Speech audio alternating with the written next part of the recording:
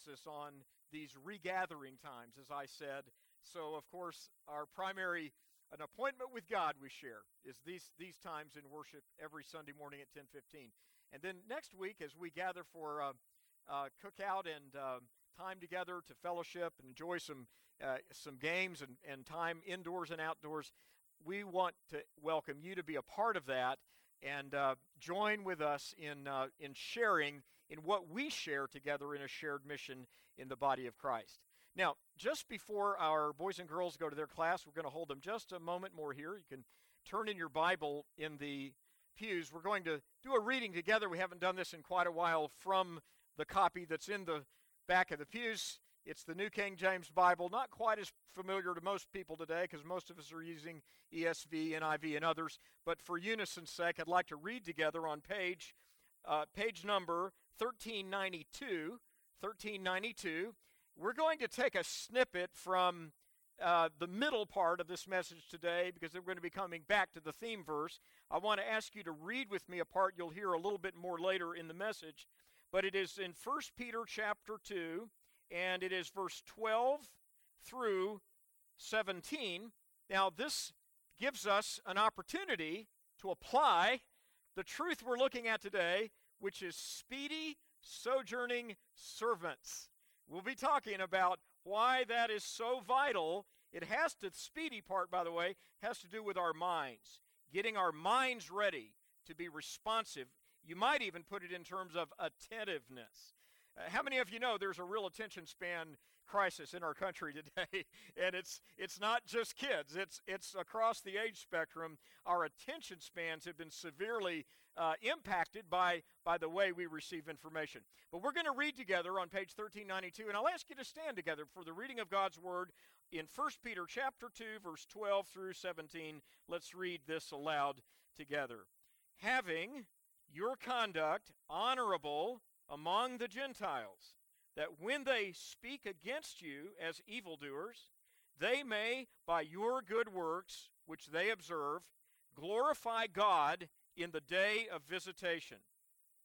Therefore, submit yourselves to every ordinance of man for the Lord's sake, whether to the king as supreme, or to governors as to those who are sent by him for the punishment of evildoers and for the praise of those who do good.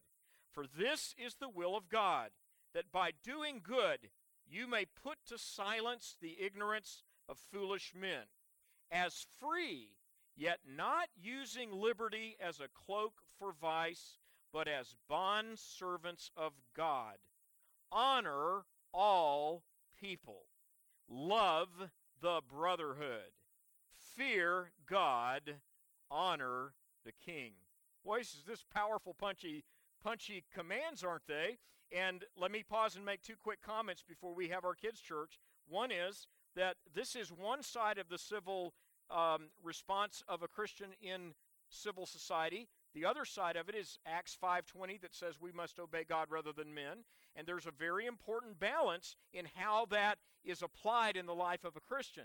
It's not absolute obedience to all civil authorities. However, we're in a crisis today where so much disrespect and dishonor is being applied to all aspects of leadership that there's a crisis of understanding the basic Christian character. And that's what we see today about the sojourners. And then look back with me at this verse, verse 16. Remember, actually, let's take a little piece out of the end of verse 12, the last half of verse 12, that when they speak against you as evildoers, read this last half once again, that they may, by your good works, which they observe, glorify God in the day of visitation. Now, this is telling us God has great things in store for his people. And every act we take as worshipers, as followers of Jesus, giving, serving, reaching out in the love of God, dealing with stress, dealing with problems, all of these things are part of training us to expect great things from God. The day of visitation, ultimately, is when Jesus returns. And we're going to see that again in chapter 1. But it is accented as a reminder, God is always getting us ready for the better thing. Now, I know for sure one thing, God's getting boys and girls at Liberty Church ready for the better thing, because the better thing is down the hall in just a moment here. And so we are grateful for the teachers and all those who lead our boys and girls, and for each of you that join us today. And thank you. You may be seated. Thank you so much. So, Speedy sojourners who serve. This is a conclusion of our Servant of God series this month.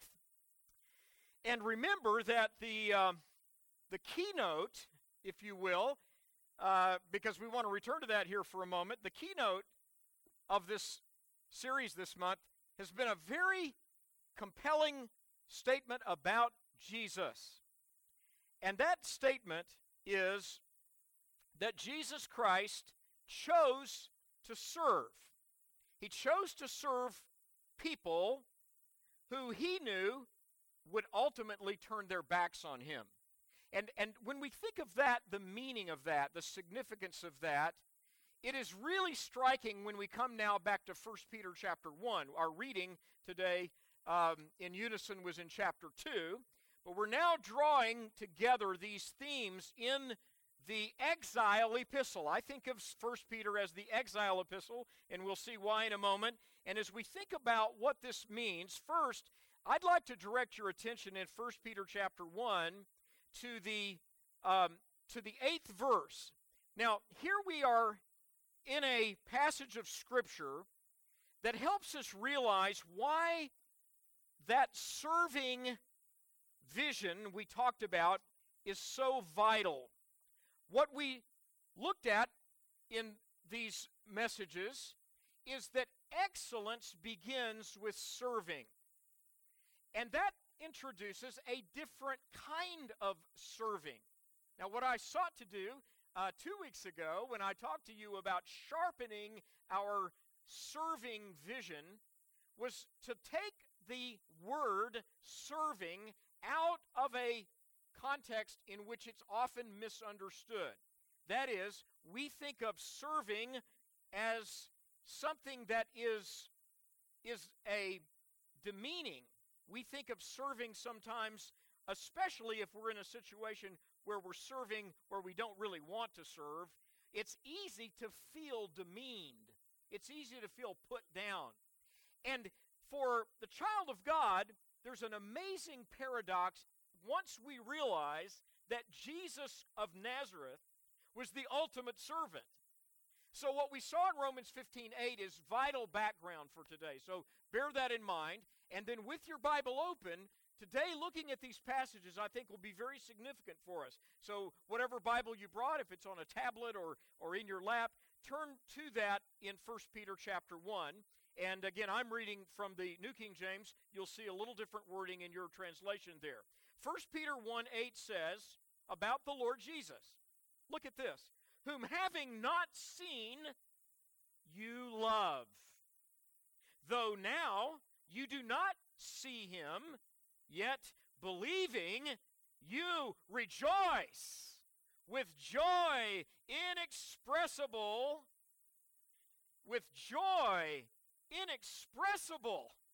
and full of glory. Now, I want to begin there because we're going to come back to this at the conclusion. What I hope you could grasp and we could share today is that if you look at those words about joy in that 8th verse, they are a very powerful paradox, and they'll serve you well. Believe me, they'll serve you well in some times when your emotions feel frayed, when you feel pressed to the edges of your patience, when you feel irritated, when somebody really crosses your grain and you're tempted to react in an angry or resentful way. This kind of joy is very different than fleeting happiness. This kind of joy is the joy of discovering the life of the Lord Jesus himself in our lives as the source to overcome the obstacles of fear and hurt and disappointment and being put down. So again, think of the paradox here. The Bible has a lot of paradoxes, of course. One of them from the teachings of Jesus we know so well is that Jesus says, to be exalted, you must humble yourself.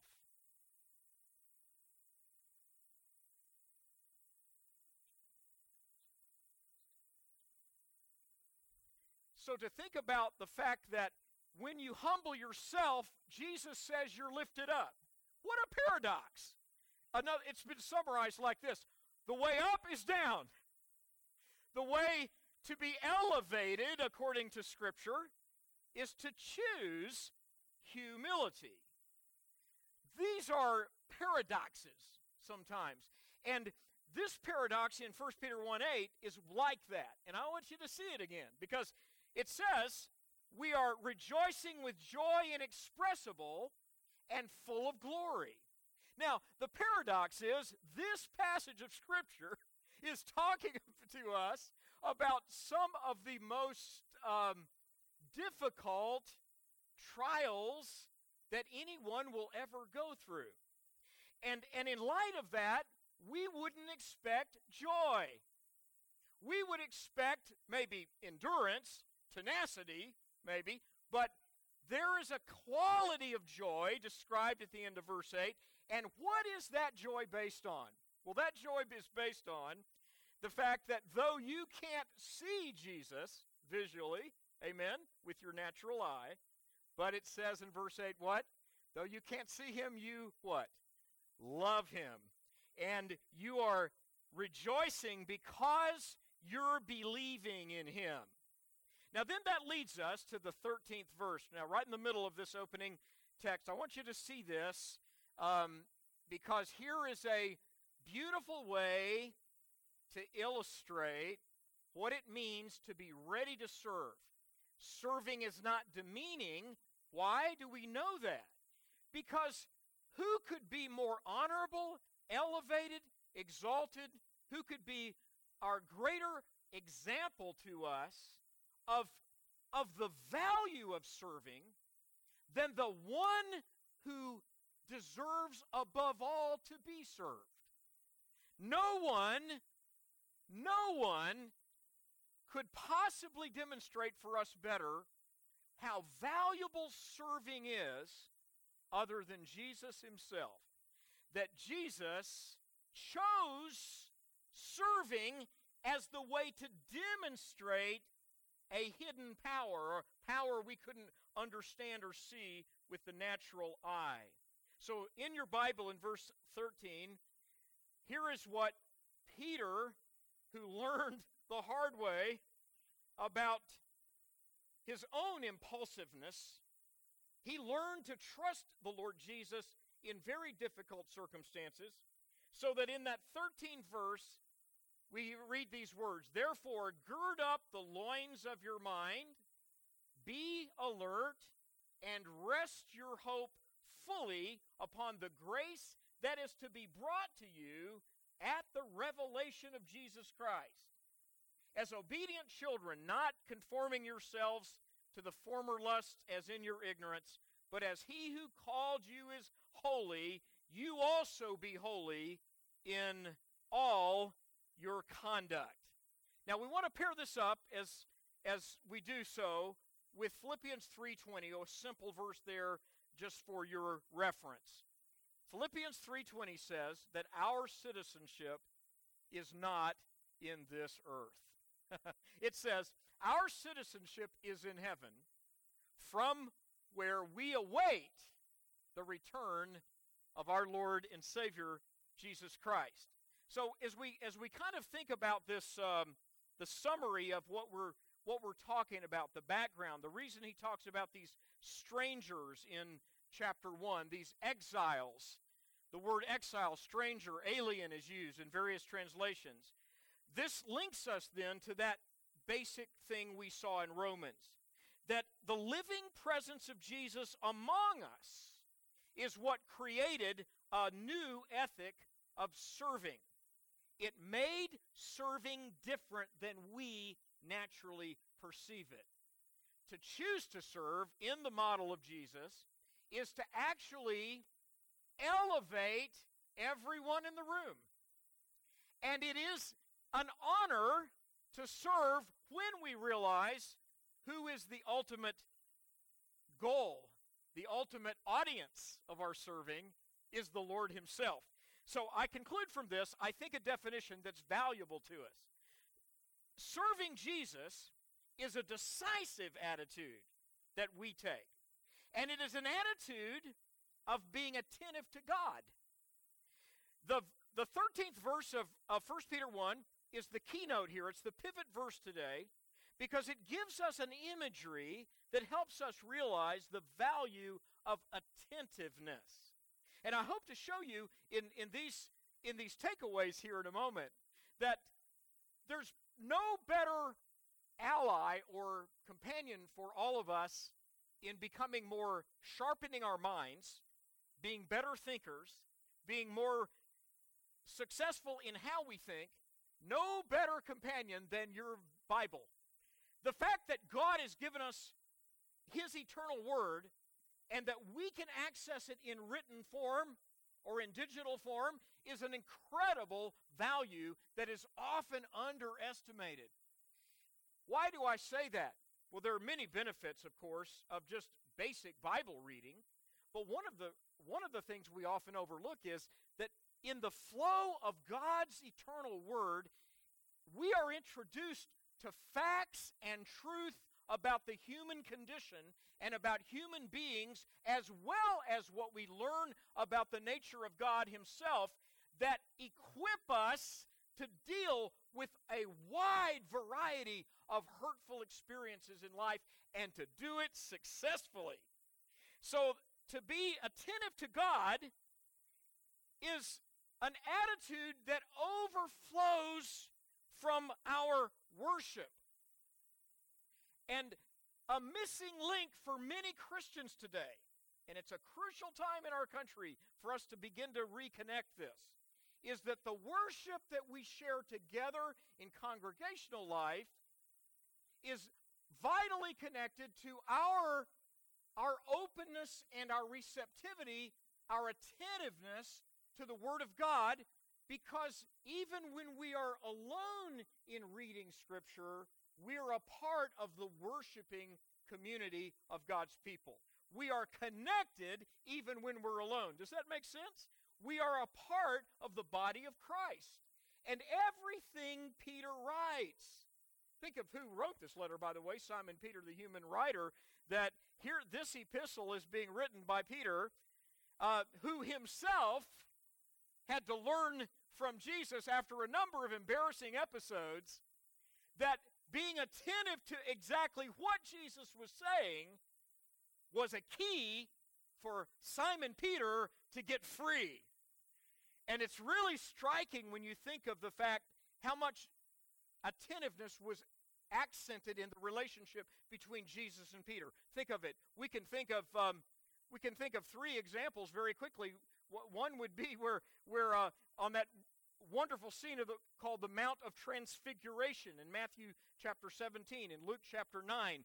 You might want to look at it later, where an amazing sort of preparation for the crisis of the cross was set up by Almighty God on a high mountain where Jesus had brought his three inner circle disciples, Peter, James, and John, and they're with him up in a time of prayer in a high point of a mountain late at night.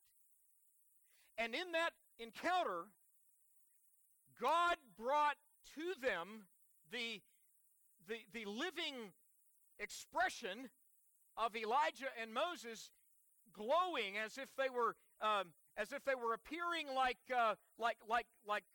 winds of fire, like a flame from eternity. And when Peter saw it, he fell at his feet and at Jesus' feet. And when Elijah and Moses were vanished, Peter said, "Lord, let's just stay up here and build 3 tents, and let's just stay right here where this glory is." Because the reason for that unusual appearance was for these 3 key leaders to learn that Jesus fulfilled all that God had set forth through Moses and Elijah. The law and the prophets all fulfilled in the person of Jesus, but it would require, as he explained, that he first must be betrayed and crucified and beaten and killed, and then die and be buried, and on the third day rise again. So in all of that pre-teaching of what would happen after the resurrection, Peter impulsively is just wanting to cling to that glorious experience. But Jesus' answer was, no, Peter, now we got to go down the mountain and meet people. So here's Simon Peter in one of his many expressions of impulsiveness in which he learned to listen to Jesus. In fact, that was the message on the Mount of Transfiguration in Luke 9 and Matthew 17, because the final word from heaven was, "This is my beloved Son." What did he add? Hear him. Listen to him. Now, there are many other examples, of course. So attentiveness is something Peter had to learn the hard way. And what's amazing is, as Peter learned it, it was a key to him being free. Even when Jesus restored Simon Peter after his embarrassing experience of having denied the Lord 3 times, in John 21, when Jesus was restoring him, he asked him a question to bring Peter to an awareness of the goodness of God, and he asked it 3 times, "Peter, do you love me? Peter, do you love me? Peter, do you love me?" And Peter's response reflected that he knew he was learning something that was going to be timely and powerful, but he wasn't fully grasping it. He said, "Lord, you know I love you. Lord, you know all things. You know that I love you." But in his wording, he is leaning forward into the Lord. And the Lord is saying, "Peter, if you love me, feed my sheep." So that restoring was so vital. Look at 1 Peter 1:13. The word picture of 1 Peter 1:13 is what I'd like to focus on. And it is that the old Bibles, the King James and the New King James and others, retain this English expression of girding up the loins of your mind. Because the Greek word behind the English translation is a Greek word drawn from the Roman society in which people dressed as these that I've put on the screen did. And when there was a moment of haste needed, when there was an emergency, a crisis, how would one of these Roman centurions or soldiers or high executives in the Roman society, how would they move quickly? Well, just like most ladies know who have to do this with a long dress at times, and that is to suddenly gather up the bottom part of that robe and then to pull it up way above the knees, maybe even hold it way up high, even thigh level, so they could run as quickly as they could. And that word is behind this 13th verse of 1 Peter 1, and it means in essence, get your mind ready to go. It means get your mind ready for action. It is all related to the attentiveness of the believer, and we'll see it's related to our identity as being not of this world, not planting our permanent citizenship in this world, but knowing that we belong to that kingdom, that reign of God in Christ that is rapidly advancing. So one reason I'm sharing this is that to serve God effectively, we should never see serving as drudgery, even if it's just doing a menial task here at the church or for somebody or in a ministry. Even the most menial of tasks has rich meaning and is elevated by the glory of who we serve. And even those mundane, repetitive, menial tasks, or maybe unglamorous tasks, or just tasks that we didn't choose. Not necessarily unglamorous. Sometimes they're good things, but it's not what I would have chosen to do. How many of you know sometimes we're called to serve in ways that's not what we would have chosen? Can I hear a shout? So what this is showing us is there's something so life-giving about being people who are ready, like somebody who would gather up the skirt or the hem of a garment and pull it up thigh level or even higher and get ready to run. so that you can do the will of God. It's a picture of speedy sojourners. Being sojourners, living in a land not our own, but being ready to move quickly. So this word picture is a view to the exertion, that the active exertion that all of us are to bring. Why? Because we want to give our best for God. And that is what these verses signal. Not just, well, it's a tough world and I'm just going to barely hope I can make it all the way through and finally get to glory. No, the picture is of active exertion in the response to what God has done. Can you take a simple task? Take something like, let's just pick anything. Let's take something like sweeping or vacuuming or cleaning bathrooms for the glory of God, because it needs to be done. Serving in a nursery to help little babies and so that their parents can hear a service and be a part of that. All of the various things that churches engage us in sometimes that are not what we might have chosen to do. All of these things, serving in other types of ministries, obviously applies in such a similar way.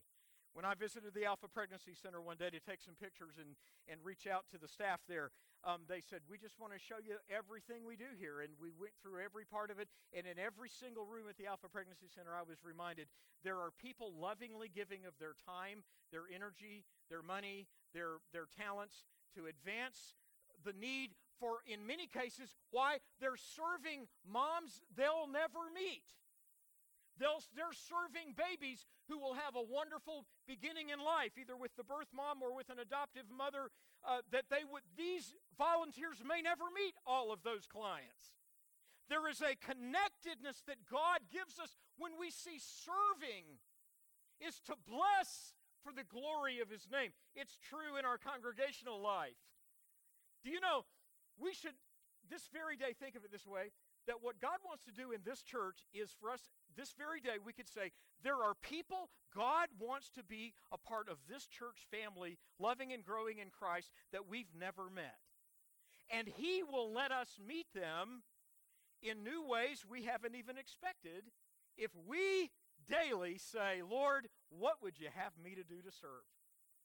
I love a sign that was seen in the office of an ophthalmologist one day that said, if you don't see what you're looking for, you've come to the right place. I love that sign. That should be a sign in our church. If you don't see what you're looking for, you've come to the right place. We mean it just like the ophthalmologist meant it. His goal is to fix eyesight. Jesus is the only one that can fix our eyesight. And we're here to say, Lord, we don't see what we want to see here, but you do. And we want to be a part of what you're doing. So sojourning, that's why I say sojourning isn't slow. It's stepping up to serve in advance as well. Oh, I'm not even reading my own words right. It's stepping up to serve in adverse as well as in chosen circumstances. That's true too. But it's stepping up in advance. And what I mean by this is that we step up by faith to serve even when we're stepping into adversity. Now, so let's focus on that verse a little further. Now, look at it in your own Bible and then look here so you see the comparison, okay? So, gather up the loins of your mind. What an odd phrase. Gather up the loins of your mind. That doesn't resonate very well with the American vernacular, but because we don't think in those terms. But here's a couple of insights from an excellent translation, a more of an expanded translation. Gather up your mind. Organize the loose ends. Draw your wandering thoughts into service. Take command of your own thoughts. Now, this command is given, you see, in light of Peter's identifying you and me in this whole passage as what? Exiles. Now, this is an exile, a sojourner, someone who is functioning in a country or society that is not his or her own. And yet, while they're there, they're expected to be fully there. This is why Philippians 3:20 is such an important key verse here. Our citizenship is not in the United States of America. Now, that doesn't deny the need for patriotism. We're to be, the Bible has other principles, like in Jeremiah 25, seek the well-being of the city where I've put you. So there are truths that we must understand in proper balance. Patriotism is loving your country, loving your nation for what it is, for the value of its God-given role in providing freedom and opportunity to human beings, which is the will of God. Patriotism doesn't mean you don't see the flaws of your country or the failings, but your patriotism is aimed at the God-given purpose for which the country exists. And yet, alongside patriotism, though, a higher value, a higher truth, is that in truth, in the eyes of God, we are to grow in Christ by seeing that no matter what country we live in this national world, this natural world, whatever our nationality, that our relationship with Jesus Christ supersedes all other loyalties. It supersedes even the loyalty to our dearest and closest. We are to love the Lord our God with all our heart, soul, mind, and strength. So Peter uses the word exile to say, hey, Susie, hey, Bob, hey, Fred, hey, Jennifer, you're a child of God. You've been redeemed by the blood of the Lamb. You've been born again. The Holy Spirit dwells in you. This world is not your home. You are traveling to your destiny. And that's not just some sweet little pie in the sky gospel song. That is a profound truth that undergirds everything Peter teaches about how to conquer adversity in this life. Think of it like this. An exile describes the status of all the followers of Jesus in the letters that Simon Peter wrote. And here's why I started with that interesting phrase of the strangers in his first verse, because I found it striking as I got to looking at this, that the strangers that Peter writes to, remember he's writing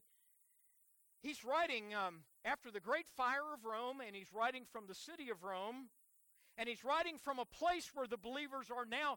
Persecution is beginning to rise in Rome, even as Peter writes. And the Gospel of Mark was produced probably within about the same 2 to 3 year period.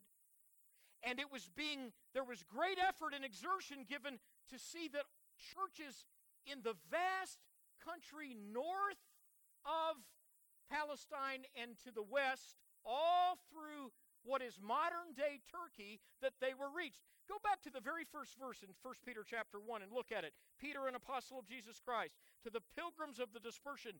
Look at those 5 words there. In Pontus, Galatia, Cappadocia, Asia, and Bithynia.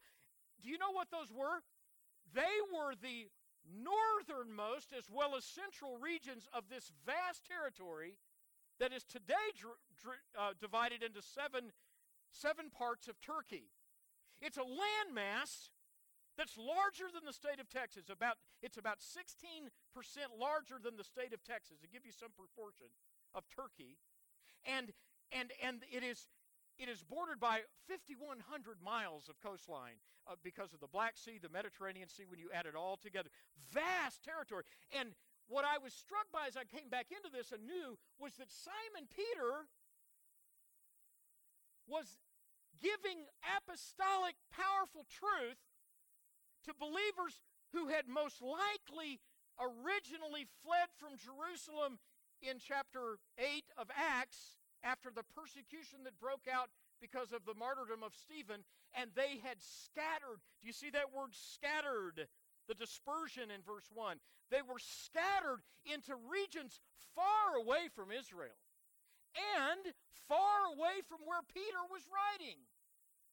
So the epistle that you hold in your hand, 1 Peter, was as much a gift of powerfully equipping to the saints in their day in those vast territories throughout what is modern-day Turkey, reaching people by couriers.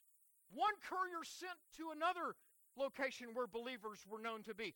And then that courier sent to another, and that courier sent to another. It's a picture of the very thing he talks about in verse 13. Have your minds ready for action. They sure had to gather those robes up and run and speed the message to these believers. And I think the reason that should be significant to all of us is that the point of this whole passage is that this exile, this sojourning, this being distant from our homeland, sometimes feeling, I'm an alien here. Nobody knows me here. This isn't where I would have chosen to live. Have you ever lived somewhere where you didn't choose to live? I have most of my life. And I've loved every place I've lived in different ways. I love Maryland. I mean, I'm a thorough Marylander now. But it wasn't where I would have chosen. So God says, there's a value, friends. Not just talking about geography. What about in your job? Have you ever been in a job that's not the job you chose or the one you wanted? Have you ever been connected? Maybe a job you love, but now a coworker is not the person you would have chosen to sit next to all day. Have you ever been in that situation? Do you see where this is going? You see, in fact, it's interesting. The very word sojourning, and it's used in chapter 2 from our first reading this morning, it's the very word sojourning in chapter 2, verse 11, is a Greek word that literally means, the neighboring. The neighboring. Let me go to that very quickly. It means a dwelling near as one who is a non-citizen. And Peter's message in that part of that text is, conduct yourselves with fear throughout the time of your exile. The fear here is the fear of God. Be awed toward God. Be aware that it's God Himself that will enable you to make it as an exile. Now, in what sense today can you and I say that we're speedy sojourners? Well, think of it this way.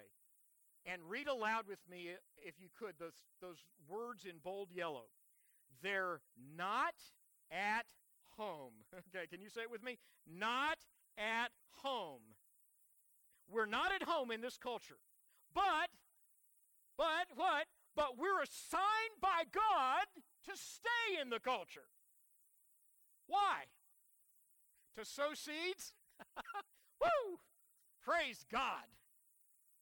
You're a person of the Bible. You're a person of the Word.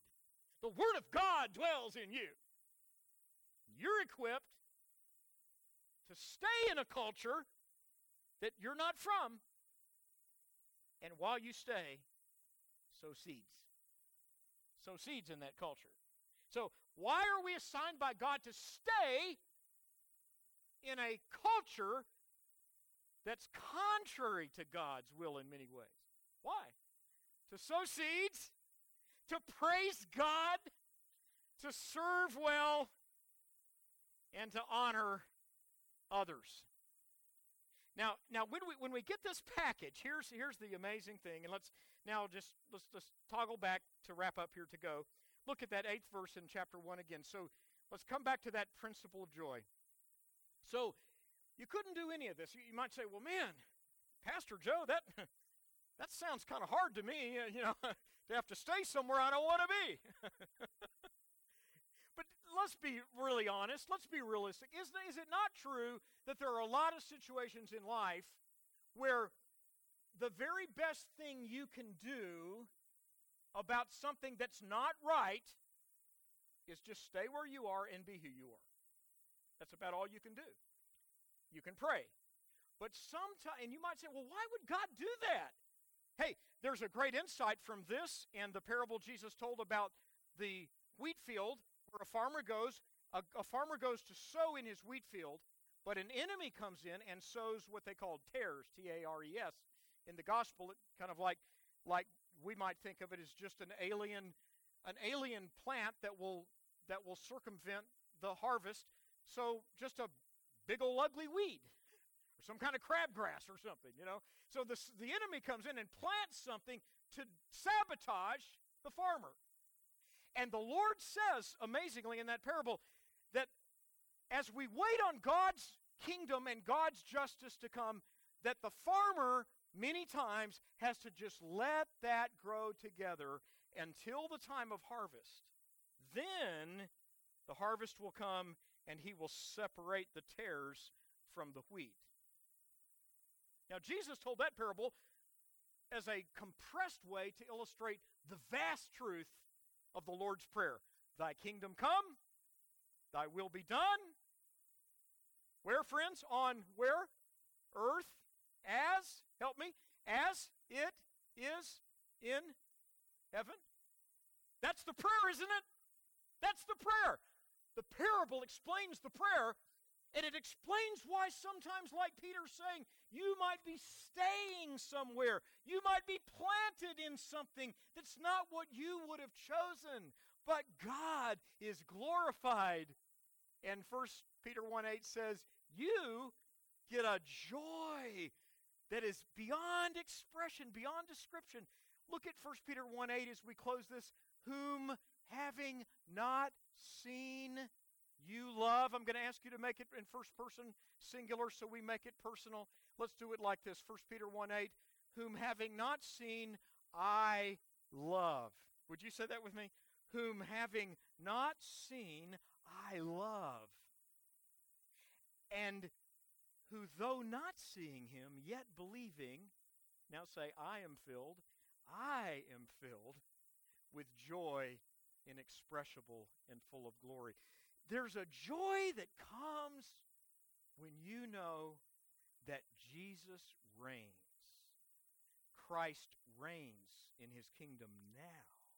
And our prayers and our presence and our persistence and our tenacity to stay in a situation we may not have chosen, but for the glory of God, it can yield incredible, joyful benefits.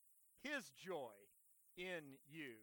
Let's pray now and thank him for that. Father, I ask today that we could see this speedy responsiveness to life, being quick in our minds, getting our minds ready for action, being attentive. Help us, Lord, to see that there is an attentiveness that we, the church, need today. An attentiveness first to your word itself, to realize as we open your word, you bring to us treasures we would not find and we would not even know what we'd missed. And then, Lord, the attentiveness to your timing in our lives. To be attentive. If a situation is in our lives that we know we're called to serve, but it's not what we would have chosen, give us an attentiveness to your timing, to seek you, to praise you, to your voice, and then an attentiveness to those around us who can be lifted up and graced by not only the fact that we're serving, but that we're serving the Lord with gladness. Amen.